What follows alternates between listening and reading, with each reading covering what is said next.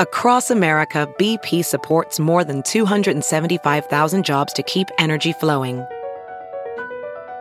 Jobs like updating turbines at one of our Indiana wind farms and producing more oil and gas with fewer operational emissions in the Gulf of Mexico. It's and, not or. See what doing both means for energy nationwide at bp.com/investing in America. Hi, dear listeners. This is Kate Riga. I'm here to make a quick pitch that you consider becoming a TPM Prime member. TPM has used the member model for over a decade now, and our loyal members are the only reason we've been able to weather the turbulence of the media landscape and avoid the fate that has befallen so many other independent outlets. For $60 a year, you get no paywall, fewer ads, access to the Hive member forum, a members-only newsletter, and more. For $120 a year, you get all of that, plus no ads at all. Without our members, there is no podcast, not to mention that I'm out of a job. Thank you so much for listening and supporting us. We couldn't do it without you.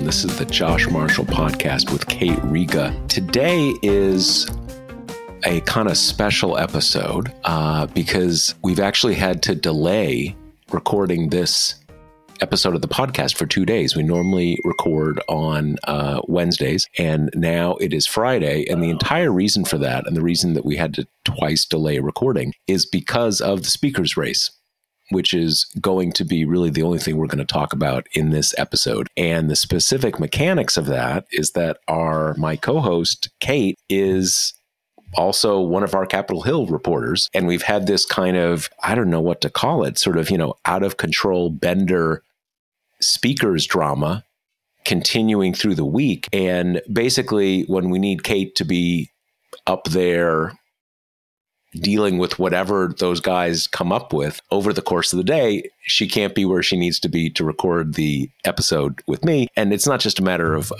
where she is. We need her reporting and writing, et cetera, et cetera, et cetera. So just before we started recording just now, I don't know, hour and a half ago, something like that, Jim Jordan lost his third vote on the floor for speaker. And then Republicans got back together and they basically voted to de-speaker designate Jim Jordan. So basically they held, it wasn't another caucus election. It was, are we going to unnominate him to be speaker, to kind of take the football back from him? And that won by a pretty dramatic margin. I think I have the numbers right. In his third floor vote for speaker, he got 195 Republican votes. Maybe it was 194, but give or take. And then he fell to, I think, 82 in the caucus vote. So a big delta. And it gives you a sense of how much bleed there was to go if they had actually followed through on this, kind of dramatic threat that they were going to keep everybody through the weekend to keep voting and voting and voting and voting until they finally elected Jim Jordan speaker. One of the things they were talking about, his partisans were talking about today before the caucus finally pulled the plug on him was, well, he deserves at least as many votes as Kevin McCarthy got. That's not fair.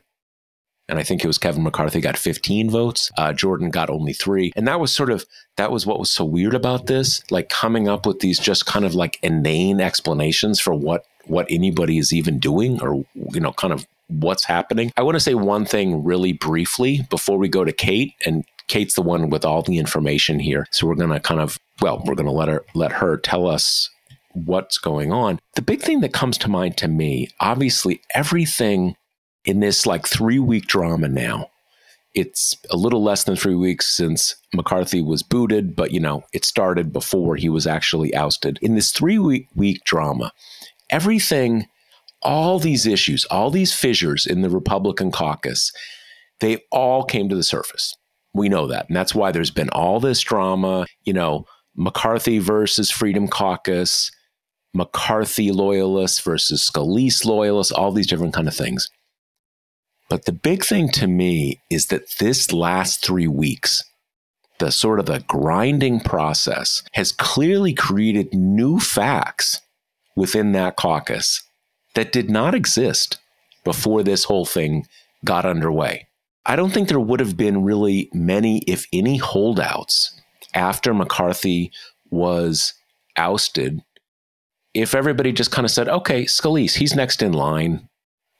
He's more conservative, but not too conservative. Okay, it's Scalise, and everybody can kind of vote for Scalise.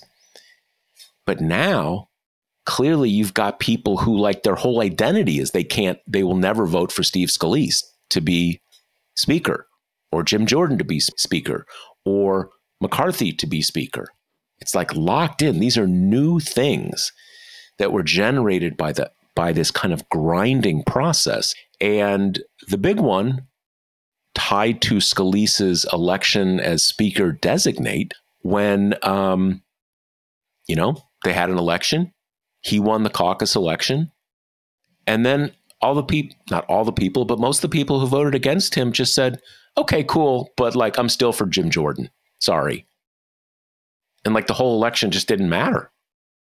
And that's really what took this to a different level when the Jordan people, and, are they the Jordan people? Are they the McCarthy loyalists who are kind of propping up Jordan to kind of, in anger over what happened to McCarthy and trying to kind of, prevent Steve Scalise? But after the Jordan people said, yeah, that election didn't matter. And then they came back and said, well, but now Jim's been elected. So everybody's got to get on board. And clearly what blew this thing up is there were, first a handful, then 20, then 22, then 25 saying, no way. You are not going to say the caucus election doesn't matter. And then now we've got to honor your caucus election. No way, dude. So there's this grinding process, kind of cutting through new flesh on each turn of the cog or turn of the whatever, has created new facts that make this caucus harder to govern. Okay, Kate, what's the story? Where to start? So I guess, the latest today was we had the morning Jordan vote, which everybody knew was going to fail. And everybody was pretty certain was going to fail by worse than the first two votes failed. And that happened. And then Republicans went to go conference and, like you say, had a secret ballot vote, which is why Jordan bled so heavily, because as one of the kind of never Jordans, Mike Kelly from Pennsylvania, was telling a group of us when he came out, a lot of people were only going to go against Jordan in private after all these, he had mobilized this kind of right-wing media machine to force people to vote for him. And that immediately became death threats and threats to people's spouses and, all that kind of stuff. So behind closed doors, he hemorrhaged support because all of a sudden people don't have to kind of attach their name to the opposition anymore. And it just became even clearer that he was even deader than he was an hour ago. So everybody kind of... personal security is expensive. Right. So everyone comes out of this meeting, clutching pizza boxes. And basically the schedule now is that anyone who wants to run has to tell the conference by Sunday at noon. And then on Monday night, they're going to have an internal candidate forum and then a vote on Tuesday. Now, after this week we've had, you can't put too many eggs in the basket of certainly when a vote will be, because we've had so many be canceled or pushed back or whatnot. And I do think there's a chance that It's a very quick turnaround to go from a multi-candidate forum to a vote when we already, as of right now, have like 5 or 6 people declared for speaker. So it's going to be a super crowded race to begin with. So that's kind of where we are now. It's been just a crazy, grueling, circular week where I think the defining dynamic was we don't know what we're going to do next. And it's less embarrassing to have the appearance of potential movement than to admit that, JorDone is dead or Scalise is dead. That's how it's been. And the only real kind of, I think, moment of real possibility was, I don't even remember now, it was yesterday or it was Thursday or Wednesday when people started really talking about what we'd been at TPM reporting on for a while, this idea of expanding Patrick McHenry's pro tem powers, because he's not that objectionable in general. Most people are okay with him. Democrats are okay with him because he voted to certify the election and raise the debt ceiling, which is their kind of big deal breakers. I wasn't clear on that. So I had heard that he had voted not to certify, but he did. So that was okay. Yep. That's a big deal. And Democrats, let's be clear, hate Jim Jordan. Like, it is palpable when you talk to them. He is not the kind of candidate that they're going to, let bygones be bygones kind of thing. And with McHenry, there was still a lot we never knew because it was pretty clear that Democrats were not just going to give, even if he's kind of unobjectionable, they weren't going to give him their votes for free. And they were never kind of willing to negotiate in public, which makes sense. But so we never had a real clear grasp of what would happen. Because before that plan ever came into fruition, Republicans had another conference meeting where they almost physically fought each other and then came out saying this McHenry thing is unconstitutional. It's not going to work. And the reality of the situation is, mathematically, could you have a handful of Republicans kind of join with the Democrats and expand McHenry's powers and be done? Yeah. But politically, that's just not viable. If you're part of that handful of Republicans, your political career is over. This was the kind of case where as soon as you have any kind of critical mass of Republicans saying like, this is abhorrent, waving around their pocket constitutions, this was just dead in the water. And that's what happened. And so that's why we had the third JorDone vote, because again, it's that dynamic of there's no off ramp, there's nothing else to do, but we look super stupid if we have like nothing, no movement at all, no plan, no anything. And that's why we voted for him yet again. Even after last night when we were kind of staking out where he was trying to sway the holdouts, they came out and they were like, yeah, no one in there changed his mind.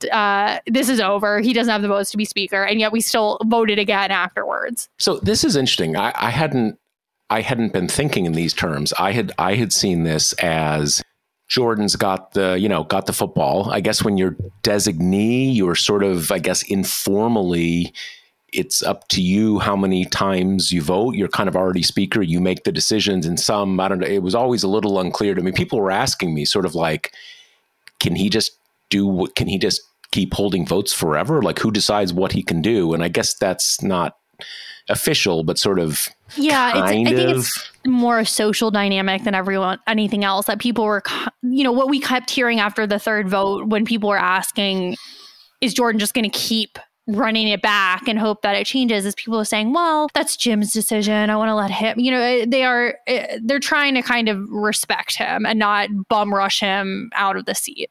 Although they kind of did end up doing. They both bum rushed him. Yeah. Yeah. So, okay. So I had been thinking about this as, Freedom Caucus, Trump rules, kind of, not taking no for an answer at kind of every level. But what you're saying is that an element of this was, or I guess part of what made that possible for JorDone is everyone else is thinking, we have no idea what else we're going to do. So, okay, just you keep voting because otherwise we have literally no idea of anything else. So why not? Exactly. And in terms of the kind of Trumpian my way or the highway thing, that was just a little bit less salient this time because the 8 that had dethroned McCarthy, their power is solely focused on like how much they can be the center of attention. And in terms of JorDone, they're part of the masses, right? The never JorDanes are not the same people as the ones who deposed McCarthy. They're different camps. So Yeah, I think although we did have this one guy, Ken Buck, who I think was in both groups, right? I mean, he's the least figurable person. I mean, he's like a total hardcore weirdo. And then at the end, like, I can never vote for Jim Jordan because I'm not sure it's that his involvement with Jan 6th or not certifying the election. Right. And I'm like, okay, dude, I can respect that. But like, who are you? Right. Exactly. I know. And it's just so funny because the anti-McCarthy camp did not like losing the center of attention. These are the Matt Gaetzes and the Nancy Maces and such. And so today I was at this scrum with Nancy Mace and she's like, we're putting out a letter. And here's what the letter is going to say. It's going to say, if you vote for JorDone, we will let ourselves be voted out of the conference, off the committees, out of conference. And like, when we kind of brought this up to some of the holdouts, they were like, so like, why, it's just this like desperate ploy to like get themselves back in the center of attention at all costs by pretending this is some kind of like falling on their sword thing. It's just totally bizarre. Well, I think, it shows at some level, that, I mean, there's the holding the stage, attention seeking, but there also is this mentality of, you're doing this because you hate Matt Gaetz, right? And I think with those 20 or so, they're like, yeah, I hate Matt Gaetz, but I'm doing this for other, like, what? Like, like I'm going to kick you off. I mean, it kind of goes back to, Marjorie Greene and Gosar losing their committee assignments 3 years ago or whenever that was. And then they did Ilhan Omar, all that back and forth nonsense. And they're still kind of operating in that, in those terms. And as you say, like most of these people are like, so like what? It's just not, it's weird. Yeah. And it's been so strange these past few days to see all these efforts being taken to empower Jim Jordan in particular, because he's just, he's a firebrand. Like that's what he's been since he's come on the scene. It's not, McCarthy, obviously, there are a lot of things people don't like about him, but he's a guy's guy. He's like friendly. He's nice to people. That's kind of how he's gotten power. Jim Jordan is an asshole and like has never been. Brand. That's his brand. Yeah. And has never been in a position in the caucus to be like, he would tell some people, I came to your district XYZ, but that's not his thing. He's not like a prolific fundraiser who kind of comes to have your back in a tight election. That's not what he does. I mean, for most of his career, it's only recently that he's been in the echelons of kind of the leadership establishment party, really only months. For most of it, he's been the far right, break everything, Matt Gaetz of yesteryear guy. Totally. So it's just, he's never someone who everyone was going to have all these warm, fuzzy feelings about. And then on top of that, this has just thrown into such stark relief the idea that the Republican Party is a complete hodgepodge right now. Like you've got the dying out element of like the kind of Paul Ryans, we're going to cut the entitlement programs and like that's what we're the policy wonks and the austerity, whatever. You've got like a ever shrinking contingency of those people. And then you have this new Trumpian wave of people who are, I want to go viral. I want to go on Fox. Like policy oriented, basically not at all. And if they were to be, they wouldn't have this old kind of neocon thing because the party's base has completely shifted in the past two elections. Like it wasn't that long ago that Republicans are winning the college educated vote. That doesn't happen anymore. So the priorities are different and there's no central thing that you can kind of be like, we're all Republicans. We need to join together to pass XYZ. There's nothing like that anymore. So you're solely dealing on a personality level, which is basically impossible because even when you've got like, the affable, friendly guys,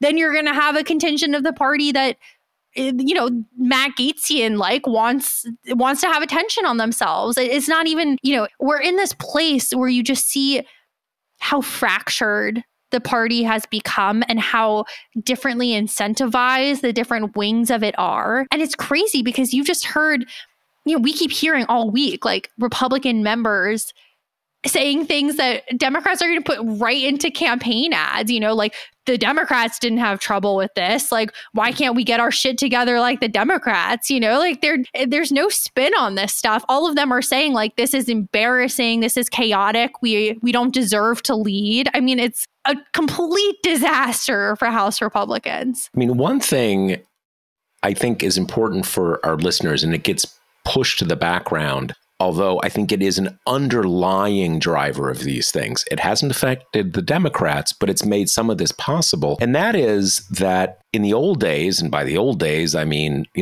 20 years ago, maybe, if you are a kind of, freshman, you've been a couple terms in Congress, and you come in and say, you know what, I'm not going to vote for our speaker candidate. What will immediately happen is the leadership of the caucus will say, okay, you have no committee memberships and your funding for your campaign, we're cutting it all off. So you're dead. You are over, completely over. Now, why can't that happen now? The one thing I think we saw in the, what is it? Is this the 118th Congress? Whatever Congress this is, the previous one, when Democrats controlled the House, I think we saw that when they stripped the committee assignments from Marjorie Greene or Paul Gosar, no one cares. No one cares. For them, that's just sort of like stripping of them of the ability for like washing the dishes and throwing out the trash. That's just work.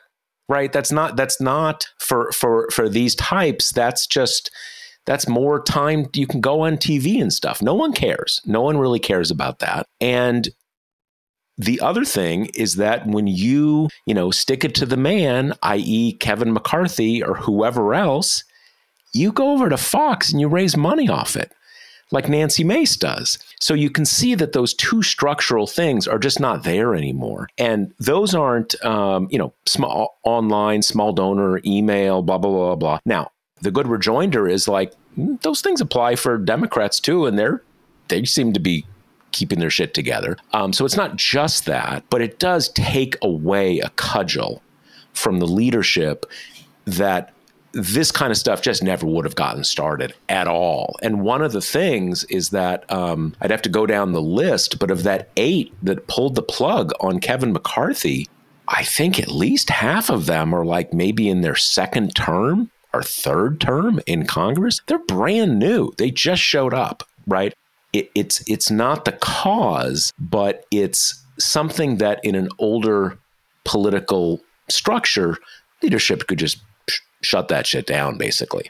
Yeah. And this is also just a direct result of gerrymandering and the fact that we have almost no competitive House districts anymore. I mean, if you are running in like most red states, you need a box of hair with the letter R next to your name and you'll win, So there's also, I think, a increasingly lessened dependency on the traditional party apparatuses to, fund your race and do your campaign, because it's obviously you still have to fundraise, but it's not that hard. You just kind of have to survive the primary and then you're smooth sailing. And with the primary, that the only primary you're not going to survive is from the right. Right. Once in a blue moon, I guess Cawthorn is the exception that proves the rule. But that is a real, and he was like totally feral. There was that whole thing where he was saying, oh, my colleagues are having orgies and they invited me to an orgy. That even in this kind of caucus, clearly that was just like everybody goes to Kevin McCarthy and they're like, dude, get rid of this dude. This dude is out of control. But and your point there is exactly right. There's the old ability to cut off the money. But even with that, with Lauren Boebert is in trouble because unlike almost all of these people, she's in a swing district. She's not in a strongly Republican district. But, as you say, if you're like, oh, you cut me off, like, okay, well, I'm in an, 80% Republican district. So, Kevin McCarthy's not going to come and campaign for me. Oh, no. Yeah. Right? So you have all these factors coming. Now, let me ask you this. Okay. So we have the vote this morning. We have the secret caucus vote early afternoon. What was the mood coming out of that secret caucus vote? Honestly, relief, because people didn't want to stay over the weekend. And I think there was some sense, this idea of like the war of attrition method, everyone kind of knew wasn't going to work. And this is more West Wingy than ever going to really happen. But there was a thought of like, if you're going to do this all weekend long, you got to keep your members on a really tight leash and make sure they don't leave town. Because, and this is like something the Beltway insidery people love to be like, if Republicans leave, Jeffries could be elected. Like, that's never going to happen. They're not going to let that happen. But there is the reality of like, you can't let people go home. Some people are going to have big banner events this weekend. Some, people already have their plane tickets, blah, blah, blah. So I think there was relief. There was a ton of people came out and said, like, we need this weekend because tensions are so high right now that like people are going to kill each other if you don't like take a few days to cool off. And there's also, this is the strategy of what they've been doing, running it back, voting again, trying to like not give people enough time to develop opposition to whoever's on deck. And that just hasn't worked at all. No one is moving. And again, it's because, particularly with JorDone, the disputes are not policy based. They are personality based. And so that's not going to change anytime soon. And with McHenry not wanting the job, and I think he's probably the only person who could have done it on such short notice or who could have amassed the necessary votes. It's just, now you've got these guys, I could say their names and our listeners probably have never heard of them because they're like not the big stars, and in the House, even more than the Senate, it's just, you got so many people that you're only going to have heard of like 10 of them. And now you've got these kind of backbenchy Republicans being like, chance of a lifetime, right? Like, it's not every so often that a rank and filer just gets to be like, put me in, coach, I'll do it. And if I say he and I don't say she because no women are part of this conversation. And if he is like affable and liked enough, who knows? What else has he been doing? He's not been bomb throwing. He's like sitting on the ag committee or whatever. Right. I mean, there was, it's funny. This reminds me of basically how Denny Hastert became speaker, because this was in the tumult after the 1998 midterm election, where Republicans had a huge disappointment. They thought they were going to, ride the Clinton-Lewinsky scandal, blah, blah, blah, blah, blah. When they have a real disappointing result, basically that's it for Gingrich.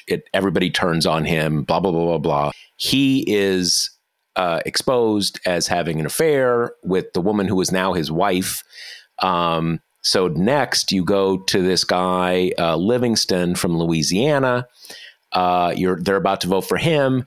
And then he is exposed having an affair. And so it's this same kind of like, kind of pandemonium sort of, what are we going to do next? And I remember it very clearly because I wasn't down there, but I was covering it from a distance, covering it for Salon. And basically there was a point, everybody was like, Denny. It's gotta be Denny. It's gotta be Denny. And I think he was like the chief deputy whip. So he wasn't unknown. He was in the leadership, subordinate role, a subordinate role in the lowest leadership position. And the idea was, it's Denny. He's this kind of grandfatherly guy. He's not having an affair, right? He is never, I mean, it sounds so hilarious now, but that was really it. He is like the normiest dude there is.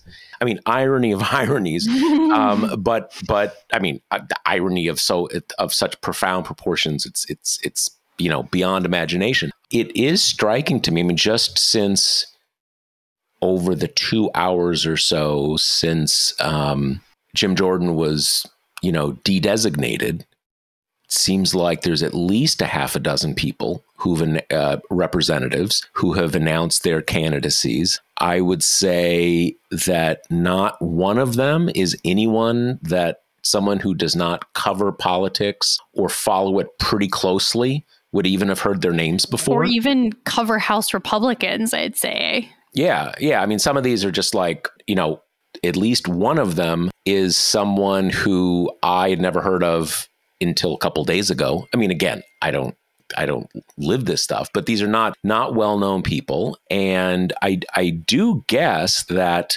the way they're going to thread this needle is you need someone who, it's almost like what the first President Bush did with David Souter. You come up with someone, no one's ever heard of him before. There's no track record really. So there's kind of nothing there for either side to get too bent out of shape about. There's nothing there for the Gateses to say hell no and vice versa. But that can be kind of unstable in its own way, because if the person has no track record, you have no idea what they're about. And being speaker is actually pretty hard. I mean, especially with such a narrow, with as we know, with such a narrow majority. And I mean, let's not forget, it's October 20th. In about 3 weeks plus, you're going to have the end of this continuing resolution, and there's not going to be appropriations bills in place. So there's going to have to be another government shutdown, continuing resolution drama that is either going to be resolved by a government shutdown or some cleanish seat. I mean, the same thing that ended the speakership of Kevin McCarthy. And if you are just some random who's no one really knows a lot about, their background, are you going to be able to kind of manage that? Negotiating with President Biden, dealing with the Matt Gateses. I mean, it's not like, as it would be in almost every other period in our history. It's not like you're going to have like a honeymoon period. Let the new guy get his sea legs. Who knows? Yeah, I mean, honestly, I think not that they have the votes to sink it either way, but a key thing to watch for is if whoever kind of emerges from the candidate forum with the momentum, whether they voted to certify the 2020 election or not. It was kind of astounding the degree to which that became the catch-all objection to JorDone. Like, that became his whole thing. And obviously within the Republican caucus?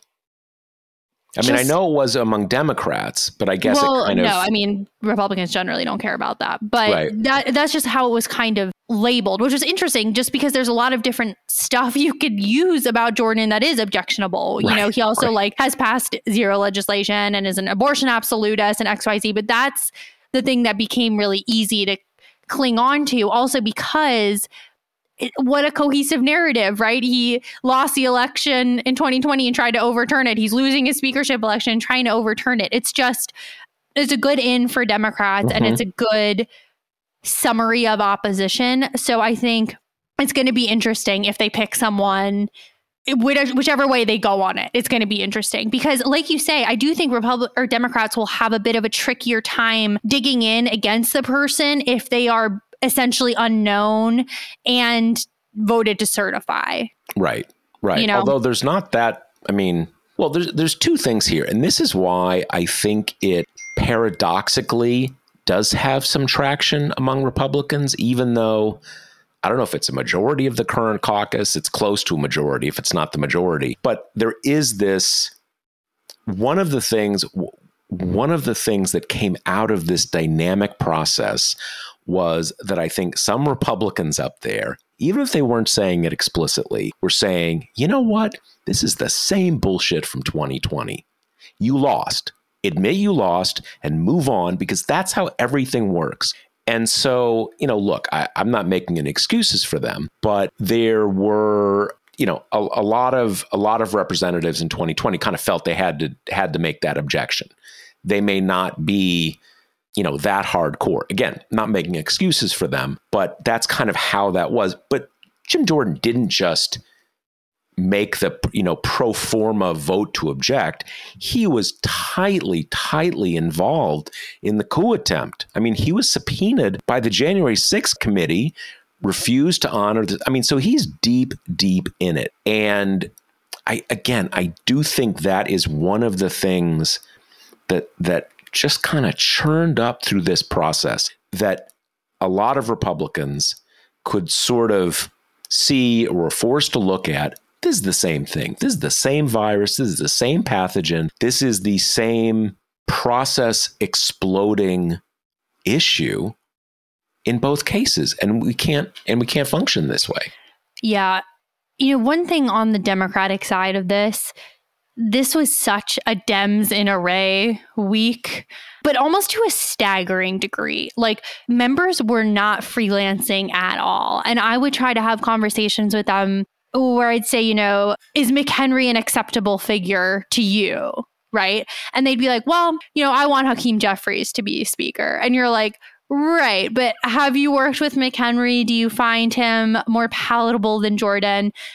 They'll dodge around the question. It's like the talking points are not being deviated from at all. And another part of that is, do you have any kind of deal breakers for the next person? It's January 6th. It's raising the debt ceiling. All of them just said that kind of exact same thing. It's if you're going to empower McHenry, what would you personally like to get in return? I'm going to let the leadership negotiate that. Like, lockstep does not begin to cover it. And I think especially the kind of like Beltway publications often like to home in on splits between like the progressive wing and the more centrist wing. No such split. I talked to Jaya Paul multiple times, and you'd hear the exact same thing from her than you would from like Nancy Pelosi. It was singing from the same songbook all the way around. They very clearly feel that Republicans are the sideshow. They're the circus. The best way to respond is to stay entirely unified, and then to just send Jeffries out every day to say, we would love to work forward in a bipartisan manner. We must open the House again. The Republicans are in chaos, et cetera, et cetera. It is striking because, it's no real surprise that everybody's voting for Jeffries. But as you say, you could have easily imagined a situation where you got the problem solvers saying, hey, we've got a plan to vote for McHenry or do this or do, just sort of, as you say, everybody freelancing. And that's kind of normal. And it's, there's in a lot of cases, you would at least have discussions. Maybe they're not going to make any agreements, but they're at least talking about agreements. And that puts pressure on the leadership. And critically, it gives all those Beltway newsletters something to talk about. And as you said, it is, that is the surprise to me, because I did sort of wonder whether you would have some Dean Phillips types, problem solverish Democrats who, you flip it on the other side. Republicans can only lose 4 votes. Well, they only need 4 Democratic votes. And that is just dead silence. As you said, that is just not. And I guess they made that when this, refresh my memory, but I feel like at the very beginning of this, they had a caucus meeting and like everybody agreed Hakeem Jeffries is going to make all these decisions. And that's the end of it. It is staggering because with this leadership turnover, when Jeffries was kind of anointed the heir apparent, that was kind of a big deal, because the thing about House Democrats is that they'd had this geriatric bunch of leaders for forever, right? Like the big criticism was always like 20 years. Yeah, you've got Pelosi, you got Steny Hoyer, like it's this old guard. Jim Clyburn. Exactly. The old, like physically old guard. Everyone's in their 80s, and then they don't do anything to kind of deepen the bench, right? To prepare the next generation of people. And I think there was a sense when Hakeem Jeffries became, the tip of the spear, and then you have Aguilar and Catherine Clark, almost like this was perfunctory. Like, you need to give this job to somebody who's younger, to somebody who, diverse, because the Democratic Party values that in a way that Republicans don't. And, well-liked. It can't be a huge fringy person. But I think there was a sense of kind of like, let's just shoehorn these people in because the torch needs to be passed. And it wasn't necessarily passed to these people because they were like huge rising stars in the party. I think it was more they were loyal to the old guard. They're kind of like good, dependable Democrats. And, can speak publicly. And that's kind of how we arrived at this triumvirate. But I did really get a sense this week that people like Hakeem Jeffries a lot, that they trust him a lot, that there's just a great sense of kind of coherence among the caucus, that I think they feel kind of, at least in this case, and obviously this is the best way to get unity is when the other party is exploding, but there really was like no divides between the kind of ideological wings. And when people tried to serve up kind of schisms, especially kind of rooted in the Israel-Palestine stuff, because that's where there might be some partisan difference on the left to exploit, largely has been batted down, and kind of you get the conversation refocused on to the Republican chaos. Right. Right. It's interesting to me because I was wondering, I mean, I think it's almost unprecedented in modern American history that you have this kind of handoff where not only is it not, kind of factional and aggrieved and everything, but you still got Pelosi there who's normally the old person's got to leave. They usually resign from Congress to get out of the way because you've been leader. You don't want to be a backbencher and all that kind of stuff. But she's there. She's, you see the leadership there on that one desk, and Pelosi's kind of a few seats back, and they've managed to do this thing where she's clearly still playing some mentoring role with Jeffries, but without having it be any sense like, oh, Nancy's still running things. She's got this new guy as like the figurehead or something like that. But what struck me is, I don't remember precisely when he was first elected, but Hakeem Jeffries has only been in Congress for, I don't know, a decade, maybe, give or take, something like that, relatively new in Congress. And I remember when, from 2018 to the current Congress, when it was kind of like, okay, what's the transition going to be? It was everybody's like, well, Hakeem Jeffries, obviously, where, it wasn't even like, well, the establishment has made the decision, kind of like, I guess to the extent that they did, they made it so overwhelmingly that no one even kind of suggested anybody else. And that was it. And I will say that with, Aguilar from California, I've really enjoyed his nominating speeches. I mean, that it's a kind of a nice assignment, kind of half toasting vocals for Hakeem Jeffries and half kind of like, crapping on the Republicans, but he's good at it. He's good at it, right? It's fun listening to him give a speech. And it's not just that he's younger. I'm sure he's younger than I am, frankly. But it's not just that he's younger, but in ways that Steny Hoyer or Nancy Pelosi can't do, he's speaking a younger language. It's not just that I guess he's in his 40s or something like that. It's not just that he's physically younger. He's in tune with where the bulk of the electorate is generationally. And that makes a difference. All those things flow together.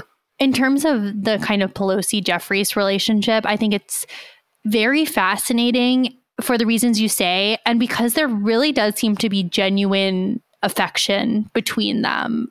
Like they kind of confab on the floor sometimes. It does seem to be, I think mentorship is like the perfect word. It seems like he kind of respects her and respects her legislative acumen, but she genuinely seems kind of like proud to see him in this elevated role. Mm-hmm. So it's, and it's the kind of thing where Pelosi has such devotion from the caucus, I think, especially amid the Republican struggles, but even just this close to the end of her tenure, it's just so abundantly clear that she was a historically able speaker and that she did an unrivaled job in kind of treating with kid gloves the different factions of the Democratic Party and not kind of like routinely shitting on the progressives. Like they really like her too. It's just, when she voted, like every time she would get a standing ovation. She's beloved by the Democrats. I will say this, that, that was not entirely the case in 2019. Right. There was some back and forth with AOC and her. And, you had a number of people coming into Congress who were not, some of them were sort of like DSA adjacent. They were not coming up through the normal channels. And there was some friction there. Certainly in 2019, some of that could be somewhat submerged because Trump was still in office. But as you say, over 2 or 3 years, everybody's best pals, basically, which is pretty striking. And I mean, to be fully contextual, legislation is not passing right now, and the only legislation that is passing are these annual must pass funding bills where when you're dealing with a Republican House, there's not a lot of opportunity for kind of intra Democratic fighting the same way that there was for the first 2 years of Biden's term, where, obviously we saw kind of like Manchin v. everyone almost like kill each other.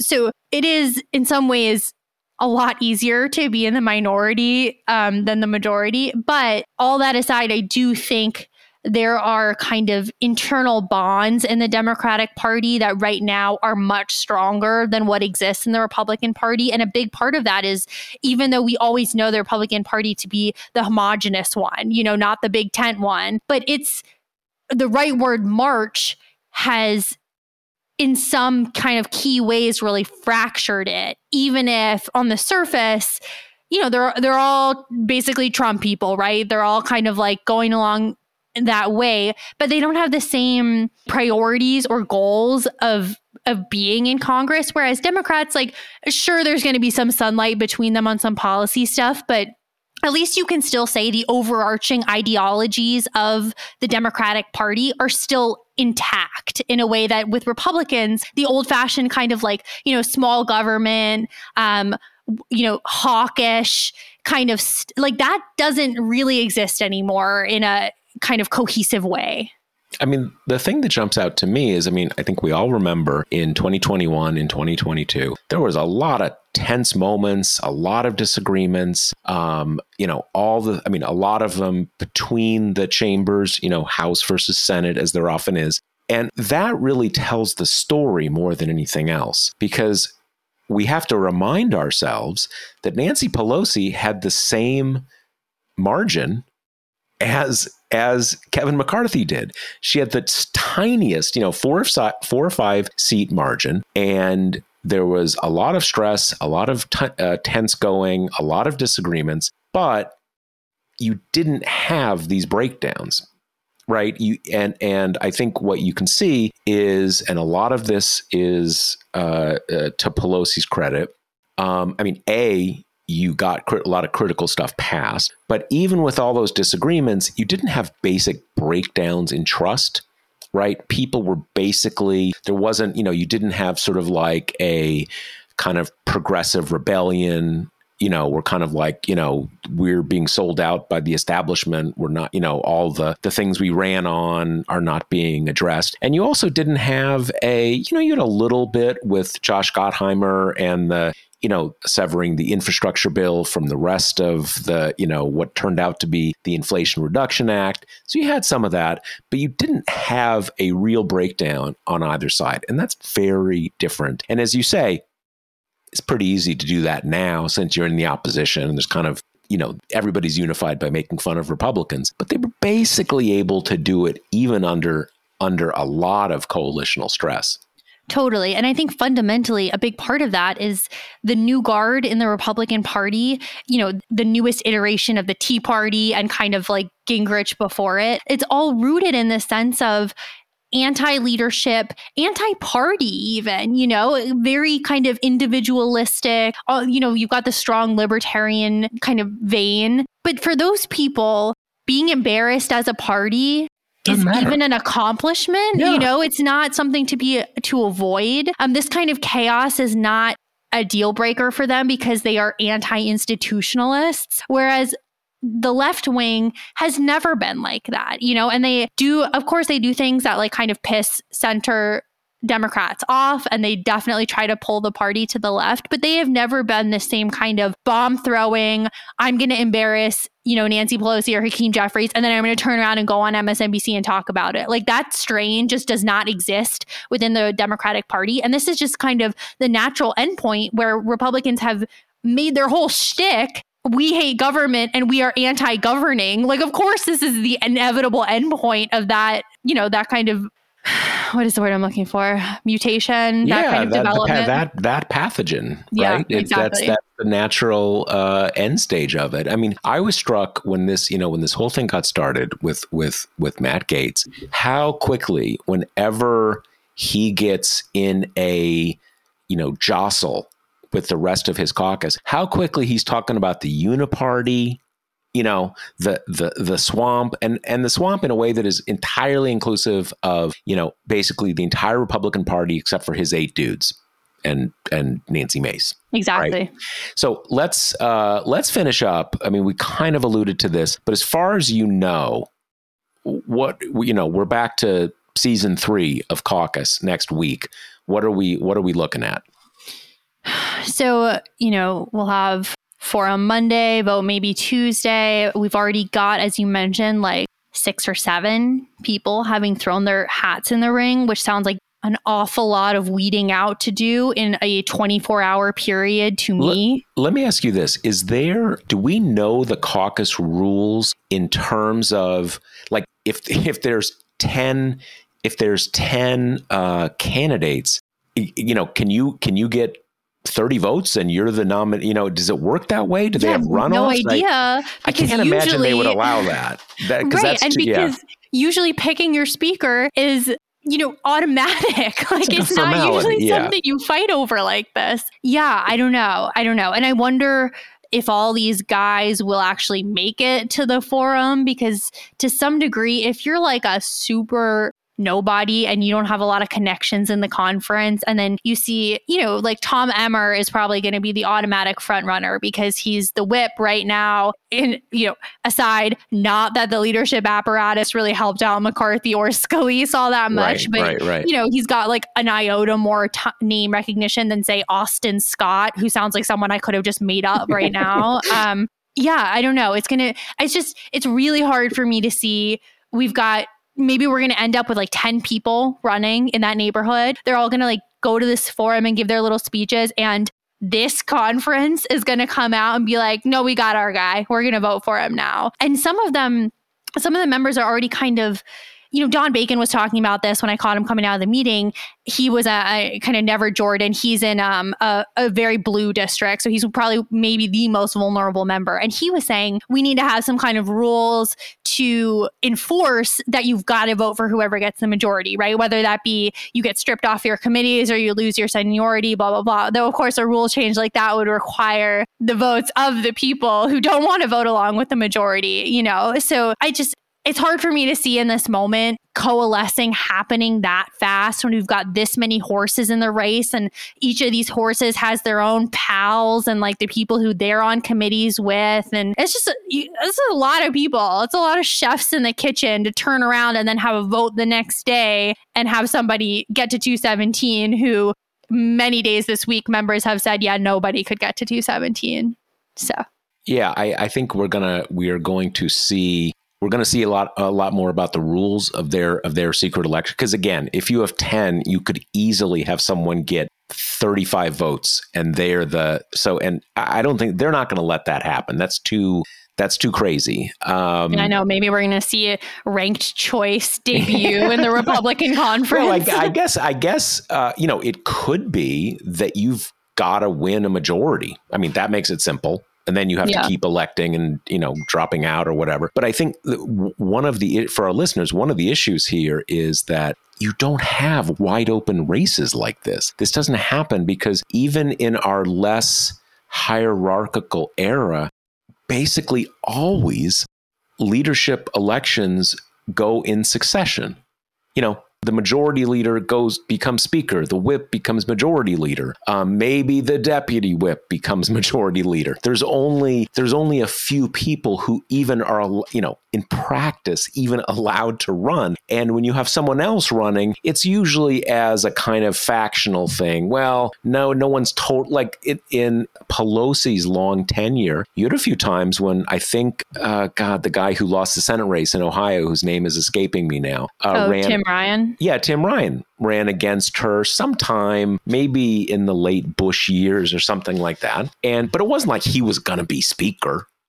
That was a thing of, Democrats from more conservative rural districts saying like, hey, this lady from San Francisco, this is hard for us, right? So, but those are more like, making a point, not like it's wide open. So yeah. So I guess so open mic night Monday. Caucus election Tuesday, and if they can actually get it together, you have a floor election Wednesday. It is difficult to see how that's really quite going to happen. I mean, it's conceivable they could sort of, high level people could sort of start talking over the weekend, but I don't know. You've got a lot of these, Bergman or Austin Scott. I don't think they're going to, they have at least some idea that they could pull like a Hastert here and end up like second in line to the presidency. I think it's gonna take them at least a few days to shake those guys out and move that along. Yeah, and the thing is, starting an hour ago when they kind of got out of their conference meeting and decided this is what they're going to do, they have now until noon on Sunday to announce their candidacy. So they have got that amount of time to kind of put up their test balloons and call people and see what's going on. Meanwhile, members are sprinting home, like jet fumes flooding the hallways. So even just logistically, not that easy to get a good finger in the wind when everyone's back in their districts. And honestly, probably like kind of unplugging, because this has been a grueling, really tough, long hours week. So You're definitely, the ambition here, though, is just, we know people in Congress are ambitious, but when we were doing these kind of interviews after the conference, I would kind of jokingly ask some of these guys like Don Bacon or like Mike Kelly, I was like, do you want the job? And in a normal world, you'd expect them to be like, please. But they're just like, well, I think the speaker, I think it's a really difficult job. It's like they still won't even totally close the door to themselves, because like that's the way these people are hardwired. So you've got some people who are just like promotion. It's a hell of a promotion. You're jumping so many spots on the ladder. You're going from like factory worker to CEO. You've got a lot of people who are like, I'm not going to miss my shot here. No, it's people forget that, if you're a representative in the House, you represent, 700,000 or 800,000 people. That's a pretty big thing. It's bigger than a lot of states. But on the Hill, you're a nobody. You're just some random that is, in most cases has to take the, say so of leadership. But like, that you can go from that to Speaker of the House, second in line to the presidency, the one who has to cut the deals with Joe Biden. I mean, who would pass up that kind of promotion? It's a totally crazy thing, and we have this wild set of circumstances where you really could have something like that, precisely because it may only be someone who is been behind the scenes and not had time or the kind of personality to make a lot of enemies or to kind of really show their cards, kind of who they are, that someone like that could conceivably make it through. So like we said, it's going to take them a couple days to shake through the ambition shakes, right? To get to something real. And I also just, want to say before we wrap that the biggest thing I've been interested in throughout is, are you going to change the motion to vacate rule? Because if it's still a 1-member threshold, whoever freaking emerges from this is going to be at risk of getting chased out of town in less than a month now, in a few weeks, when it comes time to pass the next CR or to, more fully fund the government. And that conversation, to the extent that it was kind of bubbling up after McCarthy, put on the backest of back burners, because it's now, it's like, that's bigger fish to fry, but it is crazy that you've got so many people who want this job who are mayhaps certainly doomed come a few weeks. Yeah. And the funny thing is, it's pretty hard to see how that's going to happen. Exactly. Because, to do that, technically it's a secret caucus vote, but it's a secret caucus vote until Matt Gaetz and 3 of his friends say,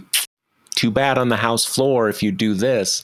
So we got all that to look forward to next week. Thank you for being patient with us as we had to delay because of Jim. It's Jim Jordan's fault. You can all see that. So we will be back next week, and possibly by Wednesday we're not going to have a speaker probably by when we record the episode next week. But we may have more of a sense of what the lay of the land is, because as you've seen in this episode, we have no idea who, we don't even know who's going to get stabbed in the back by Matt Gaetz yet, right? Yeah. We're not even to that point. So that's it for this week. And we'll be back next week with another episode. All right. See you then. Later. The Josh Marshall podcast is hosted by me, TPM reporter Kate Riga, and TPM founder, editor-in-chief Josh Marshall. The show is produced by Jackie Wilhelm. Thanks to Why Not Jansfeld for our podcast theme song, and thanks to all our TPM members who make this possible.